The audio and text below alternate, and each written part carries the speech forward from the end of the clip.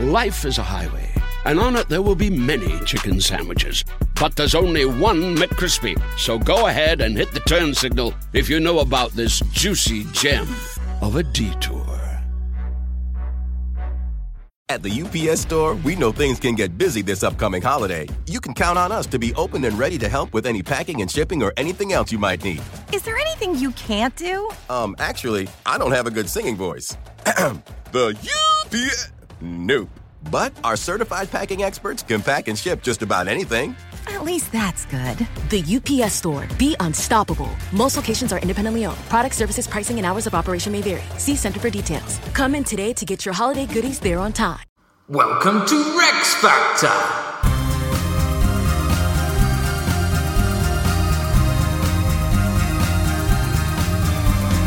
This week, Jane Seymour.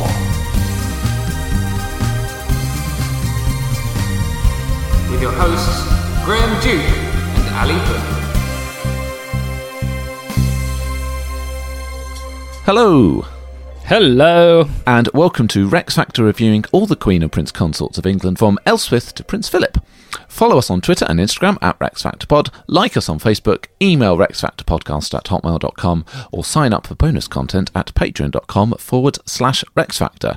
Now, as you have heard, today we are reviewing Jane Seymour, the third of the 6 wives of King Henry VIII. Unlucky for some. Unlucky number 3, classically said. It took us 5 episodes to do Catherine of Aragon and Anne Boleyn, but we're back to normal with Jane. 1 episode, biography and review, all in one. Lovely. Biography! Jane Seymour was born in about 1508, as ever. The exact date is not recorded. Really? Daughter of Sir John Seymour and Marjorie Wentworth, most likely born at the Seymour Manor of Wolf Hall. Oh... You know I like that, Graham. From her mother, she could trace her descent to Edward III, meaning that Jane Seymour and Henry VIII are 5th cousins. Ugh, right. Technically within consanguinity, etc. Needs a dispensation. Oh, really? Yep. That's way off. The Seymours are an ancient, if unremarkable, noble dynasty, originating from the French village of Saint-Maur-sur-Loire. So the Saint-Maur bit, over time, became corrupted to become Seymour. Oh, yeah. So I can see that. Yep. They came to England through Wido Saint-Maur, who was a companion of William the Conqueror in 1066, and he receives a barony across Somerset, Wiltshire and Gloucestershire. Other than another chap, Milo Saint-Maur, who's one of the barons pushing King John to agree to Magna Carta, the Seymours never really feature as significant figures on the national level. Good. That's my cup of tea. Keep your head down. Get on with it. Yeah. Die. Jane's father, Sir John Seymour, was a bit more prominent. He was knighted by Henry VII on the battlefield after helping defeat the Cornish rebels in the Battle of Blackheath. He is appointed a Knight of the Bath at Prince Arthur's wedding with Catherine of Aragon, and then he serves alongside King Henry VIII in the Battle of the Spurs and attends the great Anglo-French summits of Henry's reign, so the Field of Cloth of Gold in 1520 and the meeting at Calais in 1532. Despite this, though, John Seymour remains still kind of a peripheral figure at court, so he's someone that's known to the king, but is, again, probably more focused on his local responsibilities rather than big national affairs. Yeah, but he sounds like a bigger cheese than his previous generations. Yeah, bigger cheese than many of his predecessors, but he's still not there right at the heart of everything that's going on. Sensible. Jane is one of 10 children to her parents. 3 boys and 3 girls survived to adulthood. Wow. Unfortunately, we know very little about her upbringing. It seems to have been a bit more parochial than normal, so a girl of her status would usually have been sent to a neighbouring residence at the age of about 7 or 8, and then would later marry into a suitable gentry family. But instead, Jane seems to have just remained at home, probably educated by her mother and a local chaplain, so as such her education is rather more limited than that of Catherine of Aragon and Anne Boleyn, so she's literate but not in Latin, and her main focus is on domestic skills such as household management and needlework, in which apparently she excelled. Is that because they were, well, I suppose you don't know exactly why, but they were less important? She would, if she's not the firstborn boy, so we don't know her date of birth, that's the thing, she's just a pawn in their slightly less important games. Yes, but also perhaps it might be a little bit of family circumstances, even though the fact that she's lower down the pecking order, even for sort of gentry in the country, you'd expect her to be going to these places. And her domestic education doesn't help her find a husband. So it may be because of her father's financial difficulties that some of her circumstances are a bit more limited. He had to ask Henry for a remission on a loan in 1523. And did he give it? Yes, he got the remission. But that's when Jane's about 15, so I guess probably at the point at which she might have been expected to be trying to find her a husband. So if he's not in a position to pay his debts, he's not in a position to provide a good dowry for her. Yeah, I see. Now, she first appears on the national radar, though not to a great extent, in 1529 when she's appointed a lady-in-waiting to Catherine of Aragon. Okay. How was that decided, by the way? Was she friends with Catherine of Aragon, or was it just someone who wouldn't cause trouble? That's the thing. It's not really clear how this comes about, because her father and her brothers aren't really senior enough to just secure her this kind of role. So perhaps she's visited court earlier on, and if she has a reputation for piety and domesticity, these are all things that might have appealed to Catherine of Aragon. It's a turbulent time to join Catherine's household, of course, though, because that's when we have the King's Great Matter, where Henry VIII is trying to divorce Catherine and marry instead Anne Boleyn. So when Catherine's queenship formally ends in 1533, Jane is then transferred to the new Queen's household of Anne Boleyn, along with her younger sister Elizabeth Seymour. Wow, okay, so she was thrown into Catherine's reign during the business, and then... So she knows exactly what she's in for. She's seen the story told from the other point of view all the way through. Yes. God, blimey, she still said yes. Now, although Jane and her family seem to have been sympathetic to Catherine of Aragon, Anne doesn't seem to have considered Jane's appointment problematic for that reason, though of course she would be proved quite dramatically wrong, though not perhaps for the reasons that you might have imagined. It's at some point after her joining Anne's household that she catches the eye of Henry VIII, though again we're not quite sure when. So one option is in 1534, when the Spanish ambassador Eustace Chapuis heard that Anne and Henry had clashed after Henry stopped Anne removing from court a lady he had taken a shine to. Which is presumably her. Well, so the name is unknown, and Chapuis didn't know the name either, but this lady's alleged sympathy for Henry's daughter Mary has seen Jane being speculated, because we will see Jane later demonstrates that she is sympathetic to Mary's cause. So, she a Catholic then? Yeah, or certainly, conservative in her, well, in all things really, but yes, including religion. Okay. The problem with this, though, is that when her relationship with Henry is definitely fully underway in 1536, there's no mention anywhere of their having had a prior relationship 2 years earlier. Which seems odd. So it seems unlikely that she would have kind of had this thing with Henry, he forgets about it and then remembers, and nobody else has remembered, even though it's mentioned. So yeah, and he wants to then suddenly marry her. Yeah, so maybe not. Now, many assume that the spark therefore must have been lit in 1535 when Henry VIII visited Wolf Hall just 9 months before Jane became queen. Sounds like... That's before she became queen, not before any other business. Oh, I see. Now, it sort of feels like this must have been a turning point. It can't be a coincidence. And indeed, in historical fiction, this is often a key moment. But as Dermot McCulloch has described it, Wolf Hall is now a name shrieking hindsight. So we don't actually know if Jane was even there for Henry's visit, and even if she was, she probably would have been there just as one of Anne's ladies rather than a member of the household that Henry would have paid any special attention to. But she'd still, he still could have seen her if she was a lady in waiting, or... But he would have done, but he already has done. He's already seen her. He already knows who she is. He'd already seen her because she's at court all the time. So there's no particular reason, if she's just a lady to Anne, why he'd notice her at Wolf Hall as opposed to anywhere else, because she wouldn't have been there as John Seymour's daughter. She'd have been there as Anne's lady. Okay. Instead, actually, that visit probably was more significant for the continued elevation of her oldest brother Edward Seymour, who was coming into favour with Henry VIII and also seems to have been marked as a coming man by Thomas Cromwell, the chief minister. Right. So it's probably not until about January 1536 that Henry really takes an interest in Jane. So this is when Anne is pregnant for the last time, and a period in which Henry is like to dally with other ladies while his wife is unavailable. Shapley first mentions her the following month in February, noting that Henry had been making much of a lady of the court named Mistress Seymour, to whom many say he has lately made great presents. They really have struggled with this name, don't they? Yes. Seymour. Who's that? Was that Chapuis? This is Chapuis, so in fairness, a little bit maybe lost in translation for him. However, even at this stage, there's little to suggest that this is really anything more than Henry just indulging in courtly love. He's just having a bit of fun while Anne's pregnant, or just after she's pregnant, I suppose, by February. Chapuis hears indeed a rumour that Henry's planning to marry a French princess. So that if he does get rid of Anne, he's not really particularly interested in any current mistress. He's got his eyes set on someone a bit more prestigious. So the question then is, how and why does he actually end up choosing Jane? And this is something that not just historians, but also even contemporaries found quite a hard question to answer, because Jane presents as being distinctly unremarkable. Right. Maybe that's what he needs, though, after Anne. Goodness. Well, yeah, so Chapuis described her as of middle stature and no great beauty, so fair that one would call her rather pale than otherwise. She is over 25 years old, not a woman of great wit, but she may have good understanding. She is said to be rather proud and haughty. And has a beautiful mouth. And a beautiful mouth.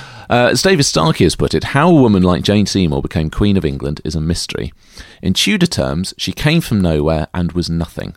What was there here, a woman of no family, no beauty, no talent, and perhaps not much reputation, to attract a man who had already been married to two such extraordinary women as Catherine and Anne? Yeah, it makes me think it was love. Well, and indeed, as you said, it perhaps is the fact that it's the contrast is maybe what appealed. So she's fair, where Anne was dark-haired, gentle, while Anne's very assertive, of no great wit, Chapuis says, and quite modest, whereas Anne had a very sharp tongue, as self-assured.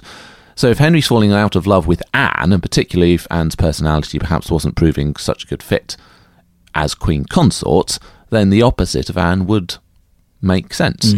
Yeah, true. He's very, oh dear old Henry, he's very black and white in many ways, isn't he? Try the opposite tack. Even so, even if he is, the opposite appeals to him, no matter how virtuous it was to be quiet and ordinary, Jane still needed to do something to light the spark in Henry's heart. And indeed, she actually borrows really directly from Anne's own playbook. So Henry in March sends Jane a purse full of sovereigns, along with a letter that may well have contained an invitation to be his mistress. How do you phrase that? Oh, don't, actually, because I know exactly what it'll be. It'll be a poem or incredibly something long and florid. Yeah, I crossed a bridge with a fork in my hand. You know what that means? No. Well, we don't know what it actually said, because Jane refuses to open the letter. Instead, she bade the messenger take it back, humbly protesting her virtue and family honour, asking that Henry withhold such gifts for such a time as God would be pleased to send her some advantageous marriage. How does she know what's in it, then? People who just speculate, really, about the letter. We don't actually know exactly what it said. So, she knows that something... He fancies her, because he could have been inviting her to a hunt or something. Well, they're probably a couple of months in by this point, so it's not like this is the first time they've had any contact, so I guess she probably knows his mind. Yeah. He may have said something alluding to it. But it's exactly the same tactic that Anne Boleyn used when Henry first pursued her as a mistress, and just as with Anne Boleyn, Henry's passion was said to have marvellously increased, and he pledged only to see her in the company of her relations from there on. Right, so he's impressed by her saying no. He's such a idiot, isn't he, Henry? He only wants what he can't have. He's such a spoilt brat. Yeah. But once again, like Anne, Jane has basically said marriage or nothing. Yeah, forget it, mate. So Jane now has momentum, and Anne's enemies start to coalesce around Jane. Chief among these is Nicholas Carew, who advises Jane both in her own conduct and also in how she can talk Anne down. Also key in this are Thomas Cromwell, who vacates his rooms, which have a private passage to Henry's rooms, to Edward Seymour, Jane's brother, so that Henry can visit Jane in secret, but also in honour. Okay. Oh, so there's no suggestion that was for hanky-panky? Well, I think, again, like Anne Boleyn, I think they probably would have wanted to keep things chaste before marriage. So Tudor level hanky-panky of like talking at night with poems and stuff. But it's the balance where, on the one hand, he's doing it in secret so Anne can't see him, which obviously thus Cromwell is facilitating, so it's all a bit of a scheme against Anne or for Jane. But equally, the fact that her brother and his wife are there means that no one, if they do find out, can besmirch Jane's opinion. It's justified. Okay. So, obviously, it all falls apart for Anne Boleyn. So, when she is executed for treason and adultery on the 19th of May, Henry is, by this point, completely smitten with Jane. So impatient, in fact, that he has the Archbishop of Canterbury, Thomas Cranmer, issue a dispensation for him to marry Jane the very same day that Anne is executed. Wow. Why would he need dispensation, then, if she's no longer alive? Because of what I mentioned earlier about the fact that he and Jane are fifth cousins. Right. The following day, they are betrothed, and then on the 30th of May, so just 11 days after Anne Boleyn was executed, Henry VIII marries Jane Seymour, and Jane becomes Queen of England. God, he just doesn't care, does he? It's so blatant. So Jane is publicly declared Queen on the 4th of June and makes her first public appearance at the Midsummer Pageants on the 29th of June. So this marriage, with no questions, finally, over its legality, represents a fresh start both for Henry, but also for the country generally. Also, the Seymours, of course, are very quick to reap the benefit. So Edward Seymour becomes Viscount of Beauchamp. Thomas Seymour, another brother, becomes a gentleman of the Privy Chamber, while his sister Elizabeth Seymour marries Cromwell's son Gregory. Oh, right. Oh, that's nice. A fresh start, but nevertheless not all of the controversies do die with Anne. One of them, of course, is Mary, Henry's daughter. Now, many assume that Mary would return to court after 5 years of banishment for refusing to accept Henry's supremacy or to accept that she was illegitimate. However, even with Anne dead, Henry continues to demand her submission, and she's now in an even more dangerous position because she is potentially facing trial for treason if she still refuses. I mean, I was about to say he wouldn't kill his own daughter, but... She is under pressure, but what has changed with Anne's death is that now the new queen, Jane Seymour, is on Mary's side.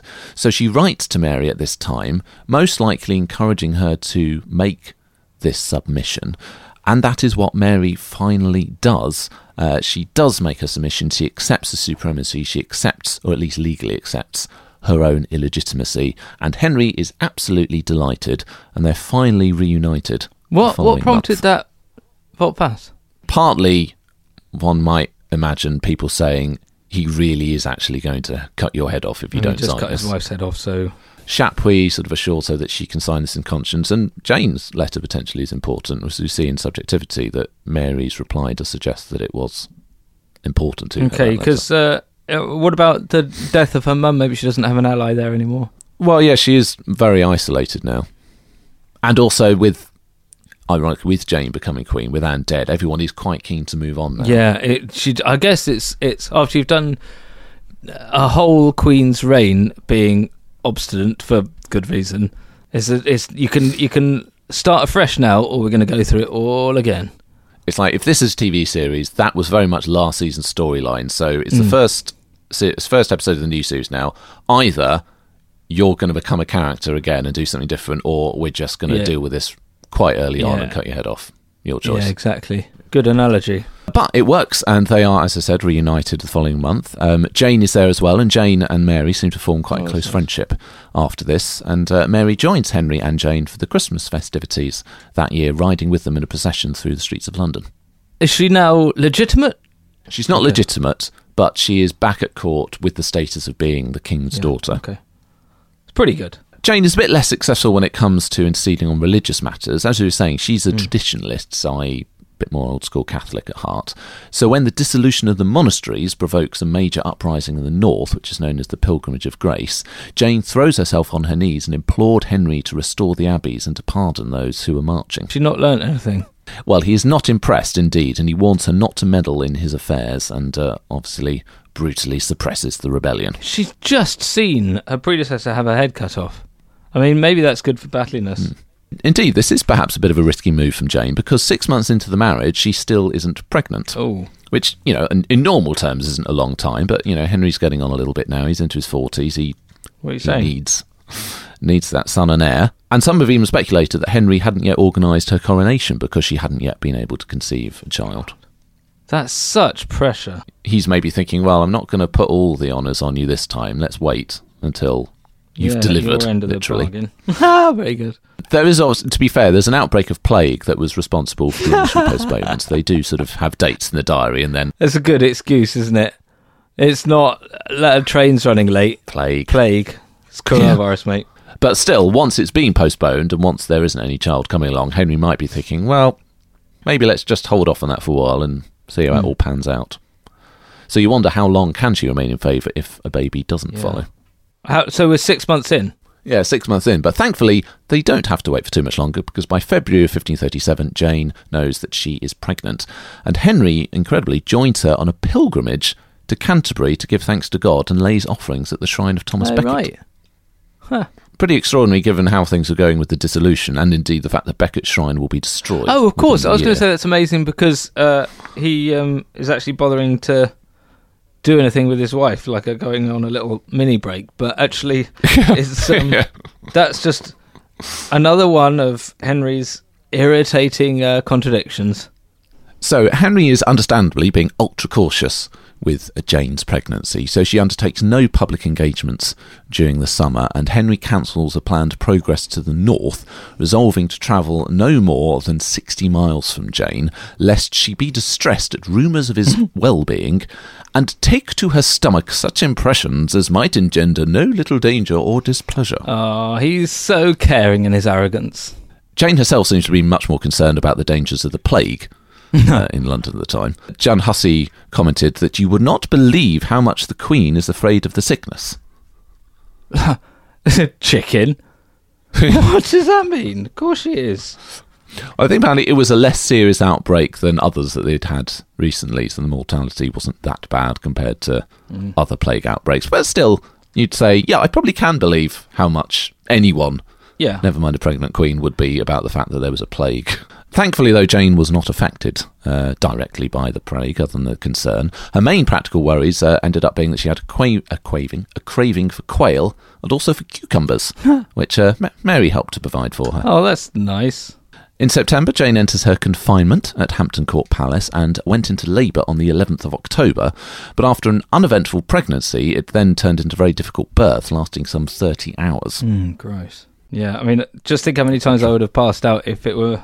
Yeah. Poor me. Thankfully, though, at 2 o'clock in the morning on the 12th of October, a healthy child is born, and it is a boy. A girl with a winkle.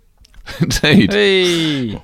Henry is overjoyed. There are immediate celebrations. Te Deums sung in every church in London by 8 o'clock that night. Bonfires are lit and the guns of the Tower of London are firing well into the night. Brilliant. Sounds great. The boy is christened Edward a few days later, after which he is brought to Jane's bedchamber for his parents to give their blessings. Jane is swaddled in fur and velvet, while Henry is in full royal regalia, and he takes Edward in his arms, tears running down his face, finally having son and heir after 28 years on the throne. Everything seems perfect. Wow. 28 years. Tragically, however, not everything is perfect. Initially, Jane was thought to have recovered well from the labour, but her condition then sharply deteriorates. On the 19th of October, there was a procession to St Paul's to pray for her recovery, and although she initially seemed to rally, on the 23rd she went suddenly downhill, suffering from a natural lax, meaning a heavy bleeding. On the 24th, the Duke of Norfolk wrote to Thomas Cromwell, urging him to come as soon as possible, to comfort our good master, for as our mistress there is no likelihood of her life, the more pity, and I fear she shall not be alive at the time you shall read this. And indeed, sadly, there was nothing to be done, and Jane Seymour died late into the night, just 12 days after the birth of her son, at the age of just 29. Oh, God, that is tragic. There's been much debate as to what caused Jane's tragic death. Cromwell wrote that she died due to the fault of them that were about her, which suffered her to take great cold and to eat such things that her fantasies in sickness called for. Well, you're right, cucumbers. Yes, and this isn't a medically sound diagnosis. One of the most common myths is that Jane died because she had to endure a caesarean section. Oh. So Richard Hounslow claimed that Henry was told by one of Jane's ladies that one of the two must die, and Henry ordered them to save his son, who was to be cut out of his mother's womb. And Nicholas Sanders added to this, claiming that Henry justified this because he could easily provide himself with other wives. I mean, yeah. I mean, there's so much to get on with there, but that's it in a nutshell, isn't it? Everyone would understand that, and even now, obviously straight away that would be what he would say. But the humanity in the response. Well, it's definitely not true. Oh, right. Are we sure that is so, Henry? It does seem so, Henry. It's why it seems plausible. It's why it's a good myth, because it seems so likely. But caesarean sections at this time are only performed if the mother was dead or near death. So basically there's no way that Jane Seymour could have had a caesarean section and then lived for another 12 days. Yeah. She would have died there and then. A shock. So the fact that she's there for another 12 days means it can't have been a caesarean section. Yeah, okay. And besides, Henry couldn't have known the sex of the baby until it was born. Oh, but he'd always said it was a boy regardless, wouldn't he? So what did happen to Jane then, if it wasn't either of those things? Some suggest a pulmonary embolism, a puerperal infection. Jennifer Roach suggests that parts of her placenta were retained in the womb, ultimately resulting in a fatal bleeding. This is something an experienced midwife would have checked as a matter of course, but because Jane was queen, she's treated by royal doctors. Yeah. So these are distinguished academics, but not necessarily very experienced in delivering babies. You can't beat experience, Graham. Yeah, so as Jennifer Roach said, a lesser woman might have received better treatment. Now, Jane's death is obviously a terrible shock. She's actually the first English queen to die as queen since Elizabeth of York, Henry's mother, in 1503, and tragically in almost exactly the same circumstances. Because obviously Catherine and Anne both are annulled from Henry, so not technically queen when they die. Yeah. But Jane is queen when she dies, so she receives the full honours of a queen's funeral, and indeed is the only one of Henry's 6 wives to be buried as queen. Gosh, that's telling, isn't it? Only one to have died as queen. Yeah. Got the first 3, the next one fine. Oh yeah, the next one. Oh yeah, okay. Checks out. Beheaded, died. Divorce, yeah. Beheaded. Survived. Oh no, that must mean... Oh yeah, no, that does work. So she is buried as a queen with all the honours that entails. Mary acts as the chief mourner. The funeral. Obviously, Henry as king doesn't attend these things. The entire court remains in formal mourning until the 3rd of February 1538, the following year, while Hall's Chronicle records that Henry mourned and kept himself close and secret a great while. And when Thomas Cromwell drew up a list of potential candidates for Henry's next wife, pretty much straight away, he found Henry had framed his mind to be indifferent to the thing. And indeed, it's not until 1540 that Henry does actually marry again.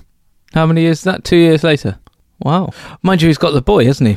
So that was the life and consortship of Jane Seymour. We'll be reviewing her after a quick break. Life is a highway, and on it there will be many chicken sandwiches.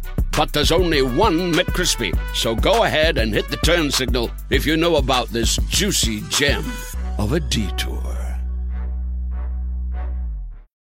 Life is full of what-ifs. Some awesome, like what if AI could fold your laundry? And some, well, less awesome, like what if you have unexpected medical costs? United Healthcare can help get you covered with Health Protector Guard fixed indemnity insurance plans. They supplement your primary plan to help you manage out-of-pocket costs. No deductibles, no enrollment periods, and especially no more what-ifs. Visit uh1.com to find the Health Protector Guard plan for you. This episode is brought to you by Etsy. Sound the gifting panic alarm. You need to get an amazing gift. Wait, no, the perfect gift. Relax. Now you can use gift mode on Etsy. Gift mode on Etsy takes the stress out of gifting, so you can find the perfect item for anyone and any occasion. It's easy. Just tap or click gift mode on your Etsy app or Etsy.com. Then answer a few short questions about who you're shopping for and what they like. And gift mode instantly gives you curated gift ideas based on hundreds of personas. Now it's simple to find gifts made by independent sellers for all the people in your life. So whether you need a housewarming gift for the new homeowner or a birthday present for the pickleballer, Gift Mode has you covered. Need to find the perfect gift? Don't panic. Try gift mode on Etsy now. Battliness! So, bearing the motto bound to obey and serve, Jane Seymour doesn't seem necessarily the most promising of subjects when it comes to demonstrating agency and independence of action. No. Anne Crawford spoke for many by dismissing Jane as a quiet, unassuming non-entity, remembered only for the fact that she bore his legitimate son, while Susanna Lipscomb described her as having little more to her than a cheerful bovine tractability. Oh, gosh. Oh. However, this is to underestimate Jane, a mistake of which contemporaries, as well as historians, are often guilty. Despite her apparent docility, Jane supplants the more charismatic Anne Boleyn and becomes Queen of England. Yeah. I suspect, though, that's more to do with Henry than her. But as we said, she didn't necessarily have to be the one that comes next. It could have been a different set of circumstances, but it is Jane. She is the one, and she does this, ironically, as we said, using Anne's tactics, refusing to be Henry's mistress, but in such a way to increase Henry's ardour. And the turning point, as we said, was when she refused his gift of coins with a letter that she refuses to open. So we've got a little bit more colour for that moment with a description from Chapuis. Respectfully kissing the letter, she returned it to the messenger without opening it, and then falling on her knees begged the royal messenger to entreat the king in her name to consider that she was a well-born damsel, the daughter of good and honourable parents, without blame or reproach of any kind. There was no treasure in this world that she valued as much as her honour, and on no account would she lose it, even if she were to die 1,000 deaths. If the king wished to make her a present of money, she requested him to reserve it for such a time as God would be pleased to send her some more advantageous marriage. I was with you right up to that last bit. So if he wants to send me cash, marry me. Marry me. Good. So I was going to ask them before if this was just a girl caught up in things and actually genuinely not wanting to have anything to do with the murdering Henry, but it was... Murdering Anne. Oh, no, but I mean, he is a murderous chap, not wanting anything to do with him. Yes. But it does seem like it was all to become queen. Yes, I mean, technically, I suppose, as with Anne, you could ask the question, is she genuinely trying to protect her honour, and at some point you can't do it anymore without actively turning him down, at which is a bit of a dangerous thing to do. But it feels very theatrical, doesn't it? Yeah. The kissing. I think that's something that's mentioned in Wolf Hall. Cromwell is impressed by that, the kiss. Thinks, wow, that's the... That was inspired, they say, in that. And indeed, it does inflame Henry's passions. As David Starkey notes, from this moment, Jane was Henry's wife in waiting. Yeah. Crucially, it shows that she's much more canny and manipulative than she's usually given credit. And, perhaps we are guilty of being played just like Henry. Her submissive motto is perfectly crafted to suit Henry. As is her choice of emblem, she alters her father's overly proud peacock designed for a phoenix, representing renewal through self-sacrifice. So it sounds like, she's just a doormat and very submissive, but it's also good PR. Does she invent it?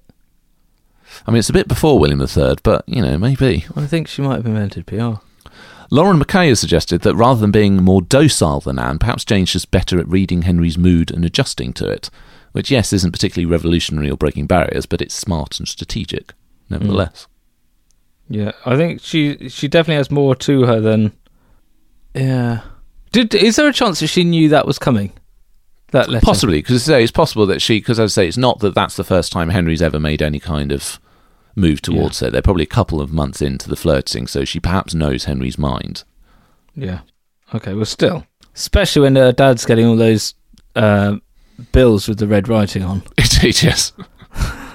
We also mentioned, we'll go into this in more detail for subjectivity, but, the fact that we have those intercessions for Mary and the Pilgrimage of Grace, etc., she's also prepared to sometimes say things to Henry that she knows he probably doesn't want to hear, but she's willing I was surprised by that. Speak up on that. So, we have signs of her being strategic and canny, signs of her being a bit more courageous than you might imagine, despite her submissive... There's still, though, if we're going battliness... Yes, and we also have to acknowledge that there is that question mark. We've said, did she really want Henry, or is she just protecting her honour and then she eventually can't say no? There's also the question, does she independently manipulate Henry, or is she really just a tool for Anne's enemies? So Chapuis reported in April that Nicholas Carew was one who is daily conspiring against Anne and trying to persuade Miss Seymour and her friends to accomplish her ruin. So there's not only him, there's also the Exeters, Cromwell is obviously involved, Jane's brother Edward, all key players in advising Jane how to act with Henry, urging her that she must by no means comply with the king's wishes except by way of marriage. Because they all know that's the way to him. And when with Henry, she is instructed to endeavour to poison his mind against Anne, stressing the illegitimacy of his second marriage and Anne's unpopularity in the country, but only to do that when other allies of hers are present so that they can then speak up in support of what she's saying. That's a dangerous thing to suggest, she says. They wouldn't just say, Now that it's in Henry's mind, he's starting to talk about, maybe I should never, that was never a proper marriage. Yeah. It's just starting to help that wound to fester a bit more. But the fact is they're saying, but wait till someone else is there so that you can say it in an innocent way and then a man can go, yes, Henry, that's absolutely right. Yeah. So Jane still has her part to play in this, of course. She's got to actually do these things they're advising her to do. But some historians do just see her as a front for an anti-Boleyn conspiracy. As Eric Ives, Anne's biographer, put it, Jane was willing to be used to oust Anne, a willing tool whose personality it is more than kind to describe as pliable. That's after the fact. It's impossible to say, isn't it, how much of this was her? But it seems like she was getting a lot of counselling. But so it just leaves the question that how much room would she have had to manoeuvre if she wasn't up for this? Yeah, because I mean, obviously Anne would have got advice as well, but it feels like Anne's a bit more in control of her own destiny and her own mind, whereas Jane, she's doing it. She's obviously not completely opposed to the idea, but equally, it doesn't feel like necessarily she's masterminding it. Things like, as I say, not being too led by historical fiction, but things like the kiss, that does feel plausible that was her. Yeah. And that's a good move. But the broader thing, perhaps. Anne Boleyn was like the Ramones, the genuine punks. And Seymour is Blink-182. The record labels have seen how this works now with Henry. Yeah. This is the pattern. This is the chord structure. Go out, make a silly face. Or / kiss the letter. But that's not to say that the chaps of Sum 41 or whoever it was aren't up for it. Follow? I do. So how many points do you think Blink-182 and Sum 41 deserve for battliness? Well, I think that makes 223, doesn't it? It's not good. I mean, the only thing was asking about the abbeys, from what I can remember. She does play her part in becoming queen and supplanting Anne Boleyn. We've got a question mark over to what extent she is completely masterminding that, but, you know, she still does do it. 2. Yeah, I'm going to give her a 3. Maybe a 3.5. There's just a bit of hidden steel there. She does do some things. She does some things. You know, she usurps Anne Boleyn and speaks up for rebels. I don't know. She speaks up for to Henry. Yeah, which magnifies any score. Which, given that he has just executed his previous wife. Yeah. But I feel like she's the tip of a spear. I don't know, does she usurp? Anne was sort of on her way down. Yeah. And maybe it's more that she puts herself at the front of the queue rather than necessarily creating the queue. Yeah, and there's all these people saying, like, we've got a plan. Who's going to be next? Do you want to be next? Yes. Okay, I will. And that's her role. Here's what you have to do. Yeah. I don't think that Susanna Lipscomb is quite fair. And I've probably been a bit unfair. I've probably been a bit unfair in taking that quote slightly out of context. I think she's saying other than like the thing with the gift refusal, so she's acknowledging that she does do something. But I suppose actually saying effectively, like, outside of this, we don't really have any other evidence of Jane being particularly manipulative, or so it feels a bit more out of character, which perhaps make you suggest it feels a bit more like somebody else is probably directing it. It's just because, you know, we don't have any record. I don't even know when she's born. So it might well be better than that. Yeah, if she was born in a different year, who knows? A completely different situation. But it might be that she's particularly good at household weaving or whatever it was. Yeah, because she's been chucked out of dance classes for being too obstinate or something. Yeah, she chinned her dance class teacher. I don't know what they do. A 2, but I presume she assaulted the dance teacher. Okay. I'm saying a 3.5, just because I'm giving her the credit for being involved in the things she's involved with and standing up to Henry a couple of times. But anyway, 3.5 and 2, 5.5, battliness. Oh, I'm surprised. I think that's too high. Well, but she does become... She's taking care of business. She does become queen. Scandal. Well, while often dismissed as plain Jane, with her very saintly reputation, we do have some things to talk about here. Anne receives great notoriety for seducing Henry away from Catherine of Aragon, so surely Jane warrants some of the same treatment. Yeah. She does it to Anne. It feels less notable coming straight after Anne Boleyn, but in the broader context of the history of English queens, it is unusual to usurp your predecessor as consort. Yeah, but she was going down. Someone had to follow. Jane Dormer's memoir has Anne blame Henry for her 1336 miscarriage in January because she caught him with Jane, having her on his knee as Queen Anne espied, who then was thought to be with child. She, for anger and disdain, miscarried, as she said, betwitting the king with it, who willed her to pardon him, and he would not displease her in that kind thereafter. Oh. Well, that's Anne being punchy again, isn't it? It's Anne being punchy, but also it's we've got Jane dallying on Henry's knee. Now, it has to be acknowledged, Jane Dormer's not actually born until 1538, so after Anne and Jane are both dead, so very much reporting second-hand rather than actually being a witness to these events. But still, Anne has reacted angrily to Henry taking mistresses before, so scenario is not completely implausible. Also, it doesn't sound like Henry saying, I'm sorry, I'll never do it again. Not in a sort of like, because I've really done wrong. It's like, I'd just like you to not be cross now, please. Yeah, exactly. I'm king. I sort of could just tell you not to be cross with me. Why are you still cross with me? Yeah. Cut her head off. Well, indeed. Now, while Catherine of Aragon's final years were miserable after Anne unseats her as queen, the consequences for Anne far more severe because she has her head cut off, as you say, trumped up charges, treason and adultery. So was Jane, as David Starkey put it, an accessory after the fact to the judicial murder of her predecessor? No, David, back in your box. The Victorian historian Agnes Strickland depicted Jane as a shameless schemer who gave her hand to the regal ruffian before his wife's corpse was cold. While in assessing Holbein's portrait of Jane, John Guy concluded, for all her jewels and the sumptuousness of her gown, Holbein shows us that her mouth is mean, the look on her face blank and expressionless. She appears to us as every bit the queen who climbed over another's corpse to win her place. I just think that's a bit unfair.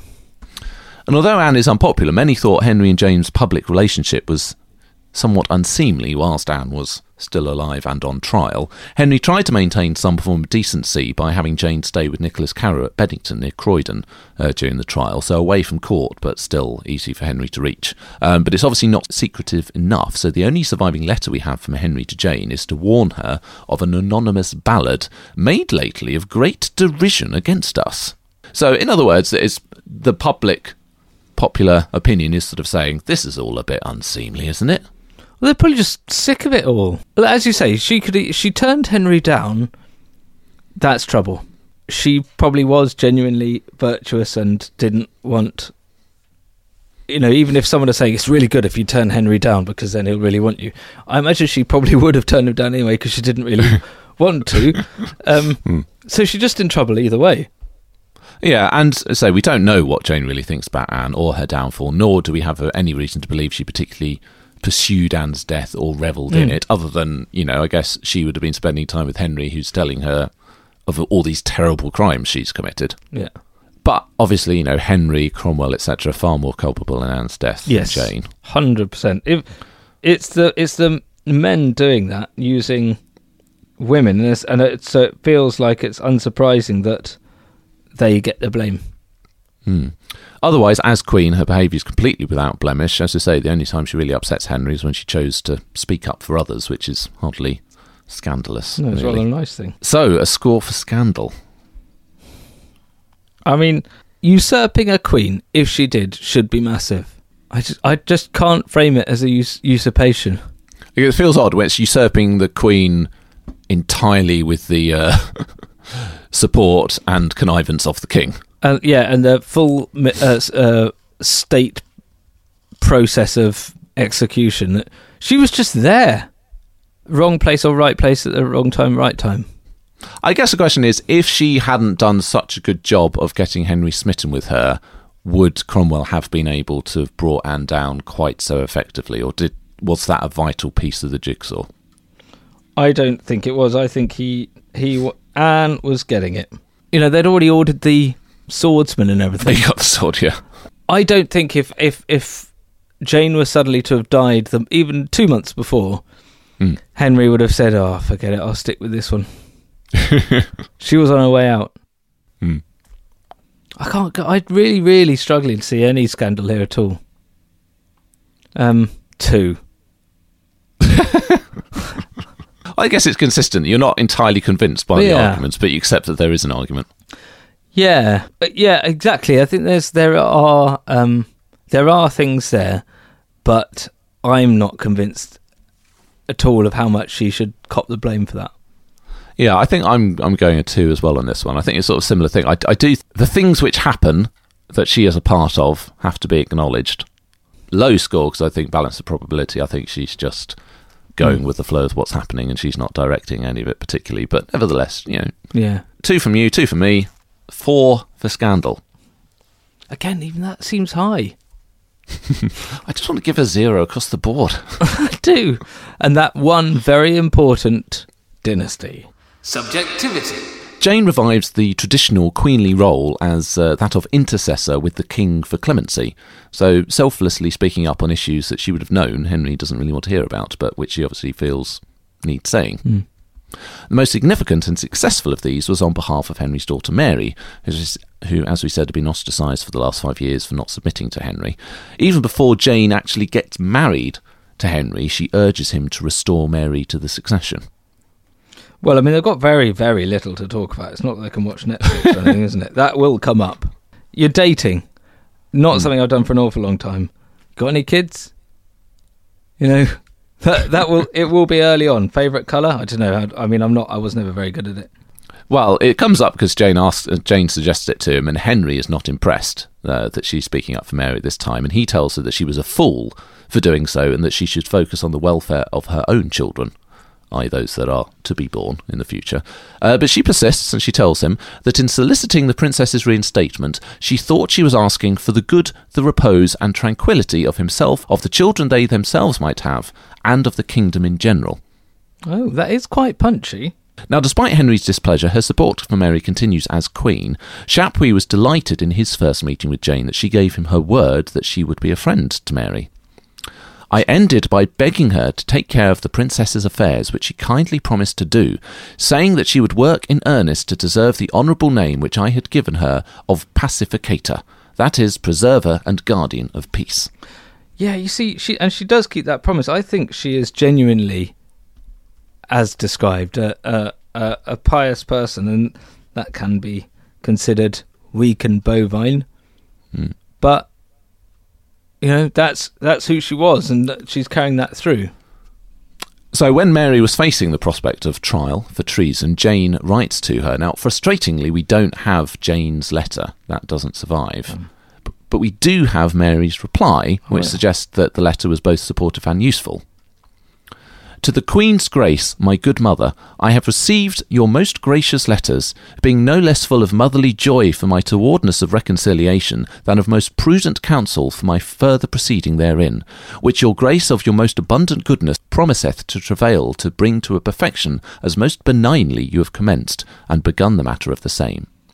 The inestimable comfort which I have conceived of that most joyful promise, like as I cannot with tongue or pen express. So she's saying thanks very much. She's saying thanks very much for all your advice and for everything you're saying you're going to do to help bring this to a positive conclusion. That is making me feel an awful lot better. And perhaps not coincidentally, just one day after Mary sends Jane this reply, Mary signs the declaration of submission to Henry. That's pretty good. As you said, Henry overjoyed. Following month, reunited with Mary at Hackney. Jane is also there for that meeting and gives Mary the gift of a diamond ring. And as you said, they seem to be friendly thereafter. Mary isn't yet restored to the succession, but the family do seem to be reunited. So, as you said, Mary acted as godmother to Edward at the christening. Little Elizabeth has the honour of carrying the chrism cloth. So, she's helped to patch things up a bit. So now he's got a family of 2 illegitimate daughters and a legitimate son. Yes. Her intercessions in religious matters were less successful, but still, I think, do her credit. Almost immediately on becoming queen, she took up the cause of Catesby Priory, which is a house of Cistercian nuns in Northamptonshire, which was so well run that Henry's commissioners had recommended that it be spared, only for Henry to then accuse them of corruption and doubling down on it. Mm-hmm. Yeah, that's odd. Like, it wasn't that they were pursuing efficiencies in the NHS. It was that he wanted to close down the establishments. Yeah. That's odd. So with Henry still against them, the prioress then turned to Jane, and she wrote, the prioress then wrote to Cromwell, telling him that the Queen's Grace hath moved the King's Majesty for me, and hath offered his Highness 2,000 marks in recompense of that house of Catesby, and hath as yet no perfect answer. It's a bribe?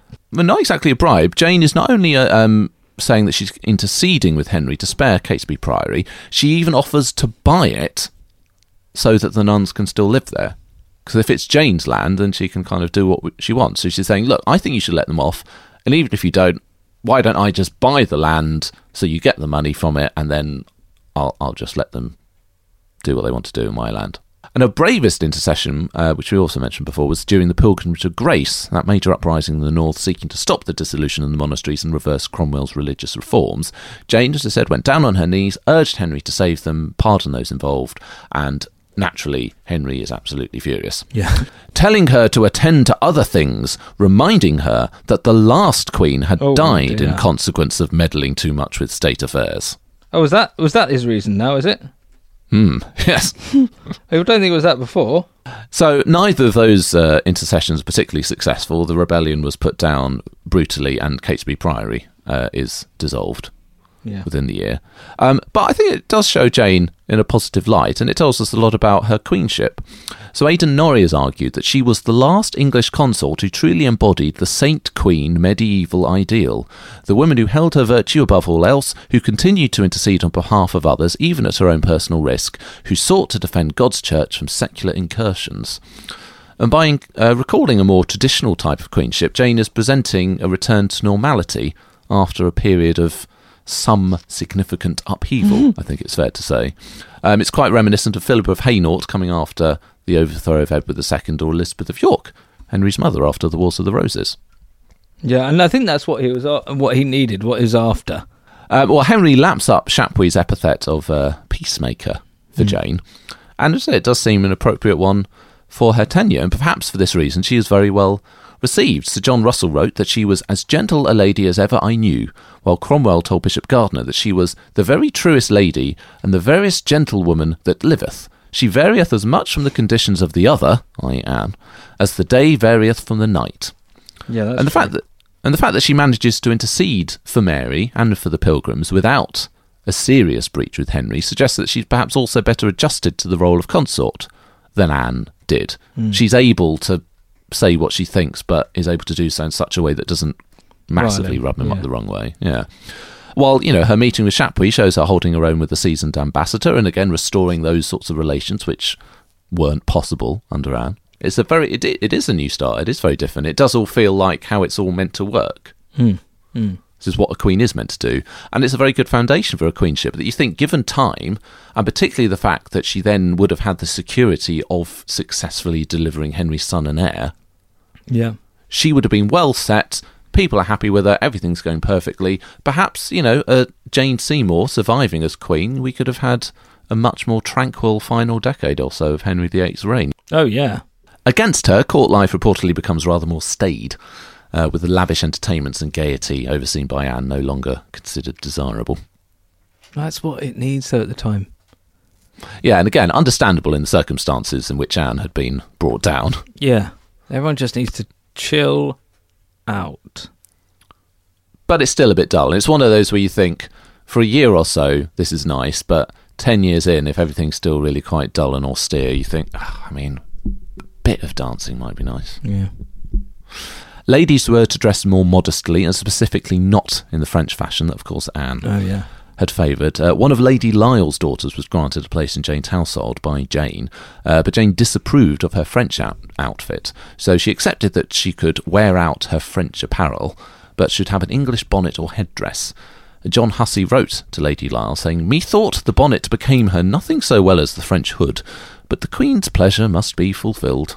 Also, it has to be acknowledged, her queenship is very short, and that's not even taking into account the fact that she largely stops her public activities in the summer before she dies. Yeah. So it's a short reign that she didn't really queen for the entirety of it. Mm. And it's dangerous to make conclusions about what another decade would have looked like. Perhaps wishful thinking to imagine anyone could have fixed Henry. Yeah. And made everything right. And also, despite the odd insight, we are rather lacking of a real sense of who Jane was, and what we do know of her suggests that she was probably, by default, more of a background figure. And maybe a longer version of Queen Jane would have just been a bit dull, a bit lacking in colour. Again, though, that doesn't matter sometimes. I think that's good. That's what Henry needs, but... This is quite good. The problem is it's so short. Yeah. But actually, within a very short period of time, she does manage to do quite a bit. Mary has restored those peaceful relations. She makes those intercessions. Oh, I think it's really good. I mean, I think that the arguments against are that it's a bit dull, which is my arguments for. Like, that's actually what you need after all this. So what do you reckon then, a score for subjectivity? Well, difficult because it's so short. But she was prepared to stand up to Henry for the sake of her subjects and stuff, and 4. 5. But it feels like quite a high score, but I do think the problem is that a lot of it is promise rather than actual delivery. Yeah. Even with a son, you wonder, yeah, would that have been enough, or could it all have fallen apart a little bit? And, would she have stayed in the background on religious matters? Would she have pushed a bit more if Cromwell keeps moving things? Would there conflicts have developed there? Will she then be the front for the Conservative plotting against Cromwell and Cranmer?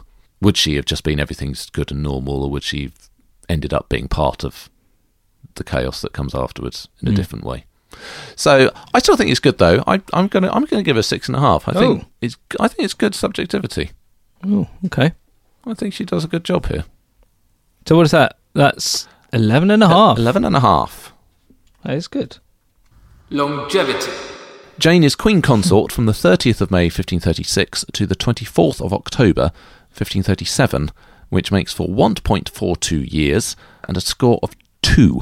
That's got to be amongst the worst, isn't it? Yes, 52nd best, if best is the word. 4th best among the 6 wives, so she does outlast 2 of Henry's wives, other wives. Dynasty, not the program. Well, Jane does have one surviving child by Henry, the future Edward VI, which, just like Catherine and just like Anne, gives her a score of 7.5, joint 33rd overall. Well done. So, overall, that gives Jane Seymour a score of 30.5. And what's that overall? That places her in 26th place of the 40 that we've now reviewed. Not high, but not bad. Given that she's there for a very short time and no one thinks very much of her or pays her much attention. Yeah. It is a score. But it's not all about the score. Does she have that certain something, that lasting legacy, the great achievement and star quality that we call... Rex Factor! I can't, in all good conscience. Well, I mean, you've got to take Henry VIII on here because, she's his favourite queen. Yeah, but I don't trust Henry's judgment in anything. I can understand why she's his favourite. Gives him the son. She's the one that he chooses to be buried with. She's the one that's included in the family portraits, even when he's married to other people. And, you could argue she does give him everything he wants from a queen, not just the son, but actually the manner of the rule and that sort of thing. Yeah, but it's star quality, isn't it? She's one of the 6 wives of Henry VIII. That should be an automatic back of the net. She doesn't have that, be it might well be nonsense, but at least to have some nonsense attached to her. And we're looking for that certain something, the star quality, and she's almost specifically gone out of her way not to have that. Yeah, exactly.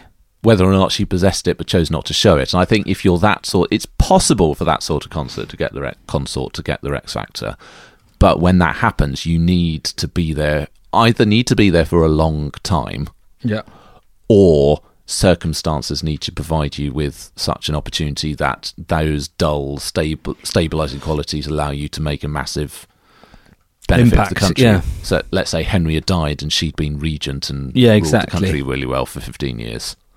Yeah, really well and really dully. Yeah. And I would have liked that, and it'd have been great. Not enough there, is there? And I have to agree, it's not enough there. It's a no for Jane Seymour. She doesn't have the Rex factor. I don't think anyone would be surprised by that. And you could argue as well that, for all the successes, it's only really by dying and exactly the moment she dies that she's able to get put on such a pedestal for Henry. And probably unlikely that she or anyone could have lived up to that pedestal had she lived. Yeah. Yes, it's like John Lennon or Jimi Hendrix or any other 60s star who died at 27. Not like John Lennon. Not like John Lennon. Mama Cass? I don't know.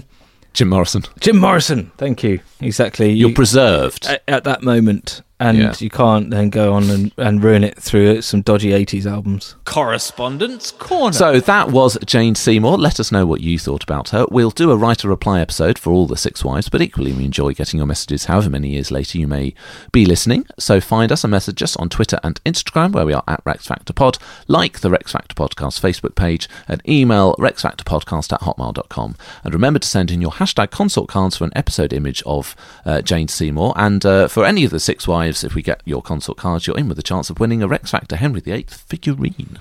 If you'd like to support the podcast, you can leave a review and subscribe on whatever podcast provider you use. Donate monthly to join the Privy Council and get access to over 150 bonus episodes at patreon.com/Rex Factor. And we have some new Privy Councillors to welcome to the fold.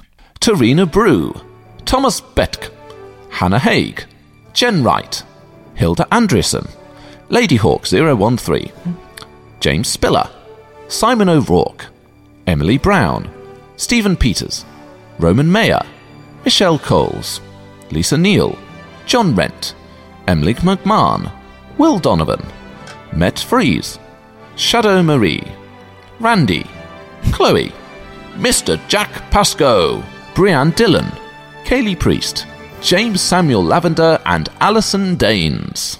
Arise, welcome one and all, thank you very much. You make this possible. So that is all for us today and for Jane Seymour. Next time we will be moving on to wife number 4, Anne of Cleves. Oh, I know all about this one, Graham. We shall see you next time. Bye-bye.